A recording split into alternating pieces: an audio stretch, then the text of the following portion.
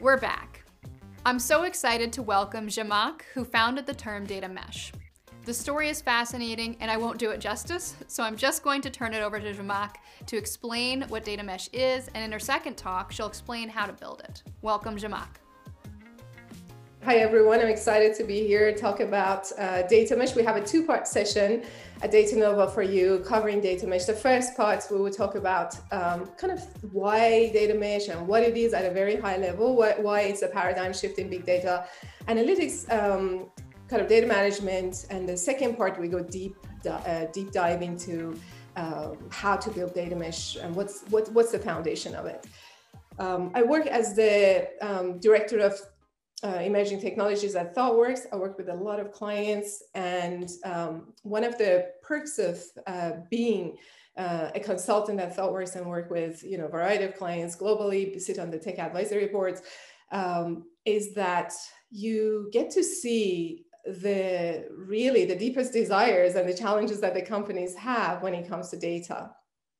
One thing has been evident, that every company that I come across, every CEO, every CTO has a big data AI agenda on its innovation roadmap, on its strategy roadmap. So there have been big expectations, and I want to just share a few mission statements that have been publicly shared to just bring that to your attention. So this one from a brilliant financial platform company: our mission is to power prosperity around the world as an AI-driven expert platform.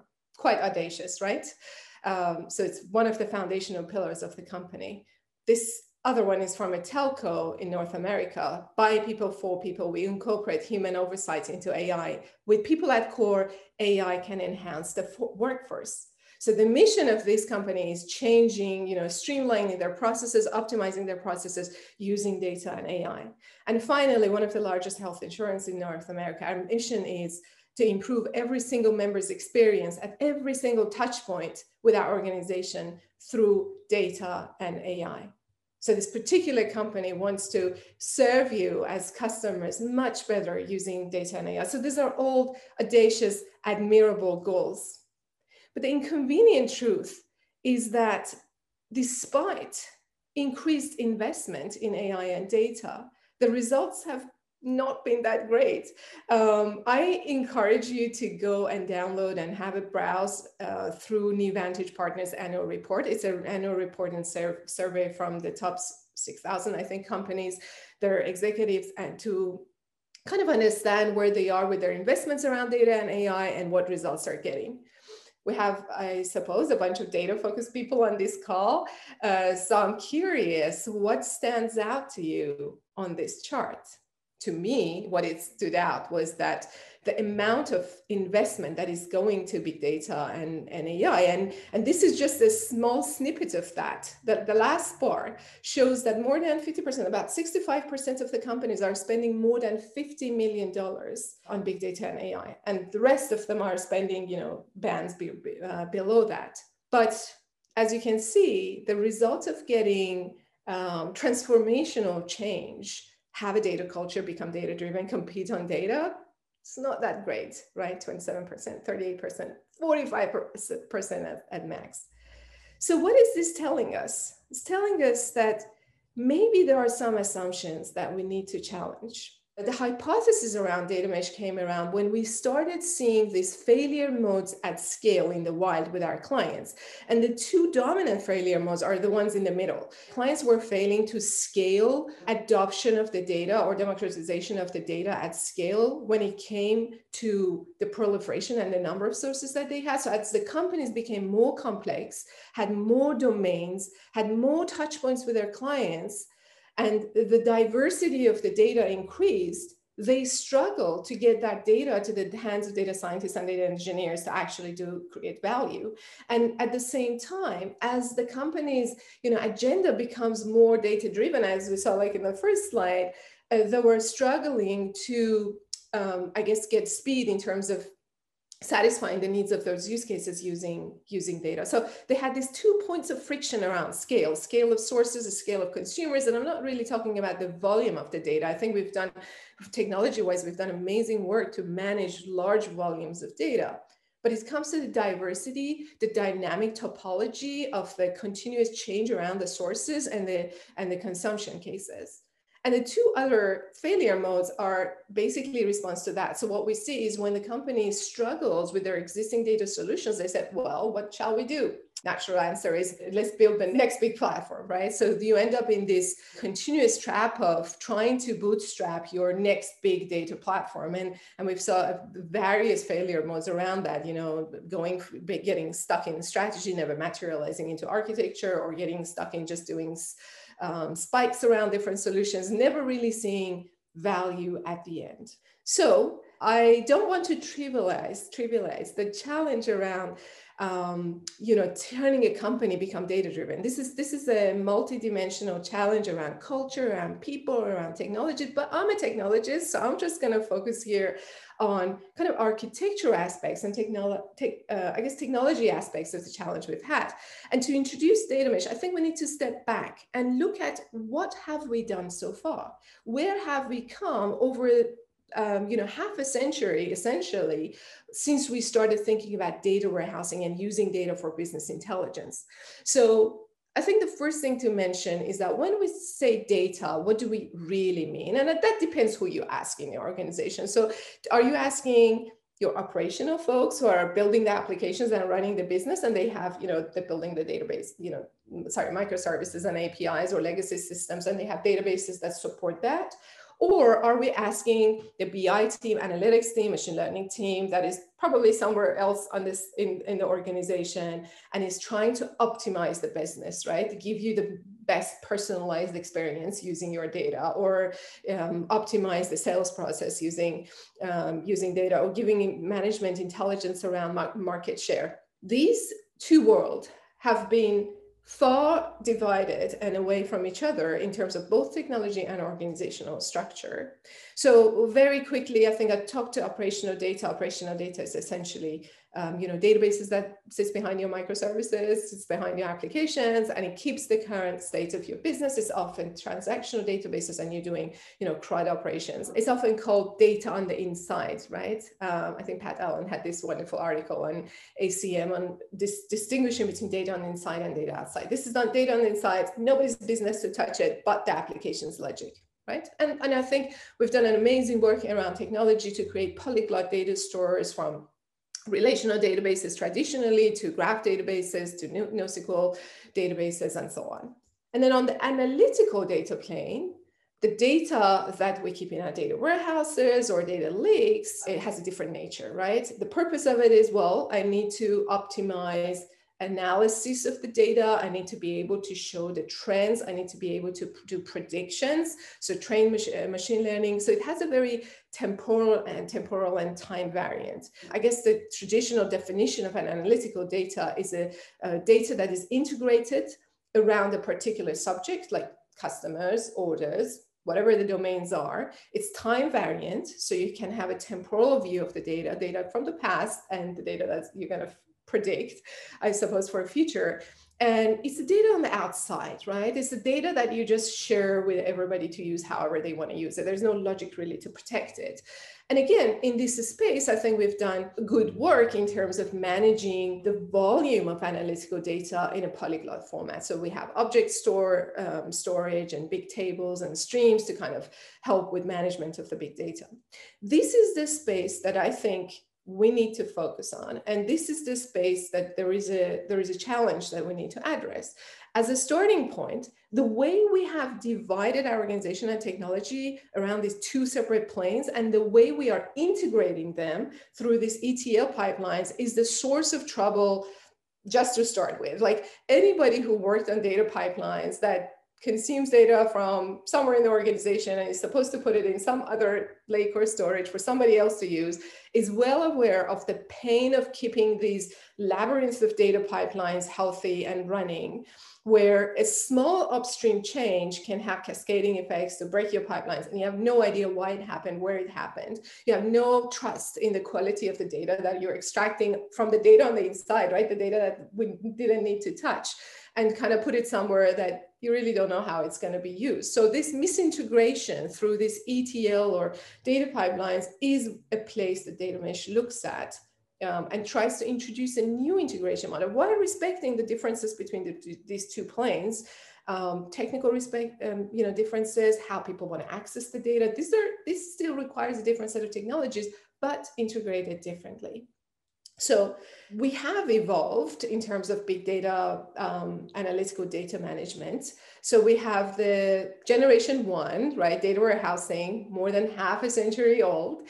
And in this particular paradigm, you basically grab data extracted from the databases of operational systems, put them in this beautifully designed canonical model of star schemas so that downstream your data analyst can run any SQL query that they desire to create reports and visualizations and dashboards. And this has worked pretty well for, use cases that we had half a century ago till maybe, 10, 20 years ago, where we really needed kind of maybe reports that they didn't have high frequency of change, maybe the data didn't change as much. So it was a solid approach to, and perhaps a fair assumption to say, I will give you one canonical model to get access to your data, to run SQL-like queries, to create business intelligence and so on. Let me just very quickly look at the technologies that we have around this. And these technologies, amazing, they do what they're supposed to do, and there's nothing wrong with the technology per se, but it's just the approach is challenging. And the technologies we see are, the snowflakes, the big queries for actual structured storage of the data, or semi-structured storage of the data that allows you to then query and visualize with the likes of Looker and Tableau. 2010, that was when we were getting really aggressively, I suppose, using data through machine learning and try to use it for a different set of operations, right? Operations that require data scientists to kind of analyze the data in its more raw format, to understand to discover the signals from the noise themselves. They didn't need a perfectly modeled data. So then the evolution of data lake happened, a proposal from James Dixon, explaining that instead of having these bottled waters, water that we perfectly kind of cleansed and bottled and put into tables, why don't we just extract the data anyway from the operational systems and then load it into this kind of semi-structured raw format, don't do much transformation on it, and then leave it to downstream data scientists to train their machine learnings, run their pipelines to do whatever cleansing transformation that they need to do. And if we need to create, data warehouses for SQL access, we do that as well, more downstream. And that was certainly an improvement, because now you remove that big bottleneck of a specialized team trying to transform the data through this kind of Chinese whisper of data pipelines into a canonical model and have more raw data available. And the technologies that evolved around that, these are some of the ones I sprinkled here. There are a lot more. You just need to go to one of the cloud providers and look at the technology they provide. But essentially includes, technologies around data orchestration of jobs, these processing tasks that need to be done, a storage of the object storage, kind of semi-structured storage and access, and query systems on top of it, like distributed query systems on top of it. The challenge with kind of data like that we've seen is that now we've swung from this one canonical model to maybe not so much of the modeling, and we hear words like, we've ended up with data swamps, so data that we're not clear who really owns them and so on. So there've been challenges with the data lakes as well. And then, the answer has been, well, let's build the third generation data architecture. And this is what we see today. It's this kind of multimodal data architecture, get the best of the lake and the best of the warehouse and put them on the cloud. And this is just a copy of GCP data lake architecture on the cloud. You can just search for provider of your choice, and they all more or less look the same. Still operational plane, getting the data out and put them in storage, object storage, and then model them downstream and have these pipelines in the middle to stitch them together. Certainly, there has been evolutionary improvements, right? We've gone from warehouse to lake to multimodal cloud storage. In parallel to this evolutionary improvement at the architectural level, if you just look at the technology that's out there, this is not for your reading, just for you to glance and feel dizzy.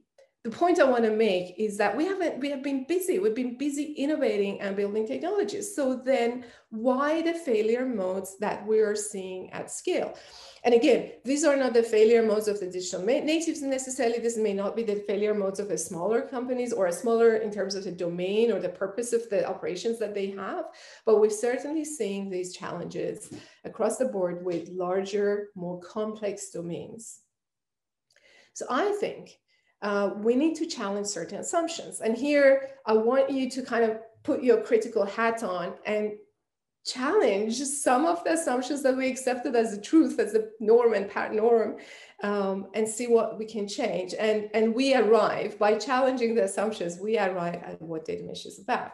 So the very first assumption, half a century old assumption, is that the data management solution architecture shall be monolithic. If you look really at it far, like go high up, look back at your enterprise architecture, I promise you will see something like this. At its core, it expects to consume data from this number of sources, left-hand side, orange, yellow boxes, from the corners of your organization, and then provide data to a set of very diverse use cases. Some you might know, and some you might not even know today, right? They're continuously changing. And as you know, I'm sure that techie folks and architects in this call, monolithic architectures are wonderful to get started with because they're simple, right? You put one team in charge of it, perhaps one backlog, simple tech stacks, one solution, one vendor, less moving parts. But they are pain in the back when you scale. They're very, very difficult to scale. And as you can see, this becomes a point of friction right at the middle, trying to respond to all of these needs and sources. The second assumption we've made, and this is the dream of almost every CIO, that data must be centralized to be useful. And I empathize with that kind of thought process because the thought process comes from a place of siloed data in operational databases. Remember those microservices, those legacy applications or systems of records? They all have their own databases that they're hiding their data in and nobody can get access to. So then what's the reaction to that? Let's move the data all in one place so we can get access to, right? But when you centralize data for it to be useful, then you centralize the people around it, centralize the technology as we talked about, and you lose the ownership and the meaning of the data from the source where it gets generated. You lose the meaning, of and the ownership of the domains where this data is produced. So then what happens? What happens when we centralize the architecture, centralize the data? There would be a day when the architect in the organization says, this is not working. We've got a team that are stepping on each other's toes. They, the technology, that they can't respond as fast, as quickly as the need of modern business that, it's been told, experiment. So you need kind of continuously have access to new views and new modes of data. I guess the least resistance path to decomposition of the architecture is always around kind of technical partitioning.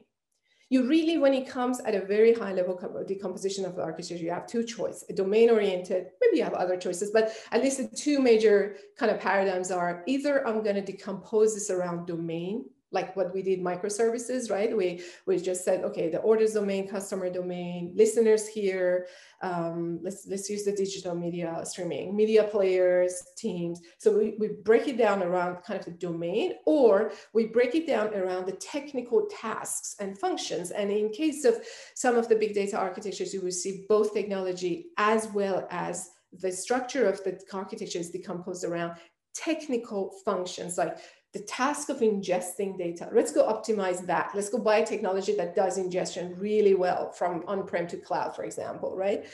Let's go now put a team and a set of pipelines together to do the processing. And now downstream, build a whole bunch of APIs for serving. So this is a very technical decomposition. And a consequence of a technical decomposition is more friction, because the change doesn't necessarily localize itself to a technical function. The change, features, value outcome is orthogonal to these technical phases. If you want to introduce a new use case for your data, or you want to create new value, like you want to do, okay, we have a new business function, we want to recognize emerging artists. So to recognize emerging artists, you probably need to tap into a whole bunch of data that you haven't tapped into. You make them available as analytical data. You need to build a whole set of like perhaps classification machine learning models to classify your emerging or declining artists. So that is not, let's just do ingestion changes, or let's just build a bunch of APIs, right? This is orthogonal to change. And that means back to square one, high friction, slow to change, slow to respond to scale. And I want to talk about people. Whenever we talk about technology, we should talk about the people who run the technology. And these are my fellow data engineers, data platform teams, BI folks that have been isolated from the domains. And their job in the middle is build the pipelines, respond to this change, do activities, right? Do the ingestion, do the other activities. And their life is, I don't envy their life. It's kind of difficult, right? Dealing with people on the left-hand side, they're happily running the business with their databases. We have no intention or incentive to provide meaningful, trustworthy, quality data, and frustrated customers on the right-hand side looking for new data, and they're impatiently waiting, right, for the data engineers to do their job. So I leave you with this quote from Einstein. The definition of insanity is doing the same thing over and over again, but expecting different results. So what shall we do? Data mesh attempts to challenge these assumptions that we just agreed and accepted on for over half a century, and says, let's actually create a paradigm shift. Let's challenge those and see how else we can divide the architecture, how else we can divide the ownership. What is the role of the platform? What are the roles of the domains? And then build the technology to support it. So just to be clear, the objective of the data mesh is really to respond to scale. If you're a small company, if you don't have the diversity of the domains, it may not be for you. But if you have constant change in your data landscape, the topology of the data continuously changing, the proliferation of the sources and the consumers, the diversity of the transformation that's needed. One day you want to look at your listeners in one way, and the other day you want to like augment it with new information. When we want to introduce market data, external market research into the data, you want to start establishing data relationships with other companies using their data. So if you have that dynamic topology and you need to respond to change fast, then come along.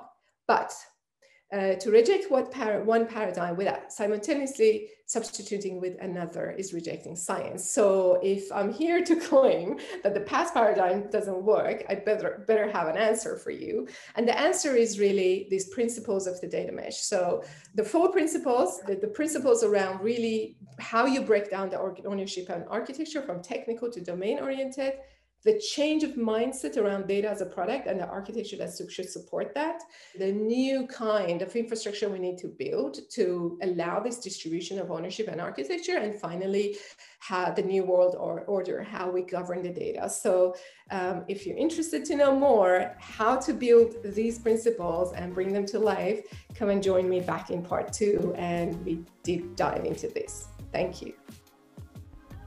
I hope you found that as interesting as I did. We talk a lot about the failures of the single source of the truth model and mindset made famous by the enterprise data warehouse model. And we're also advocates of there being a better way. Take another quick break and we'll close out with how to approach building a data mesh architecture.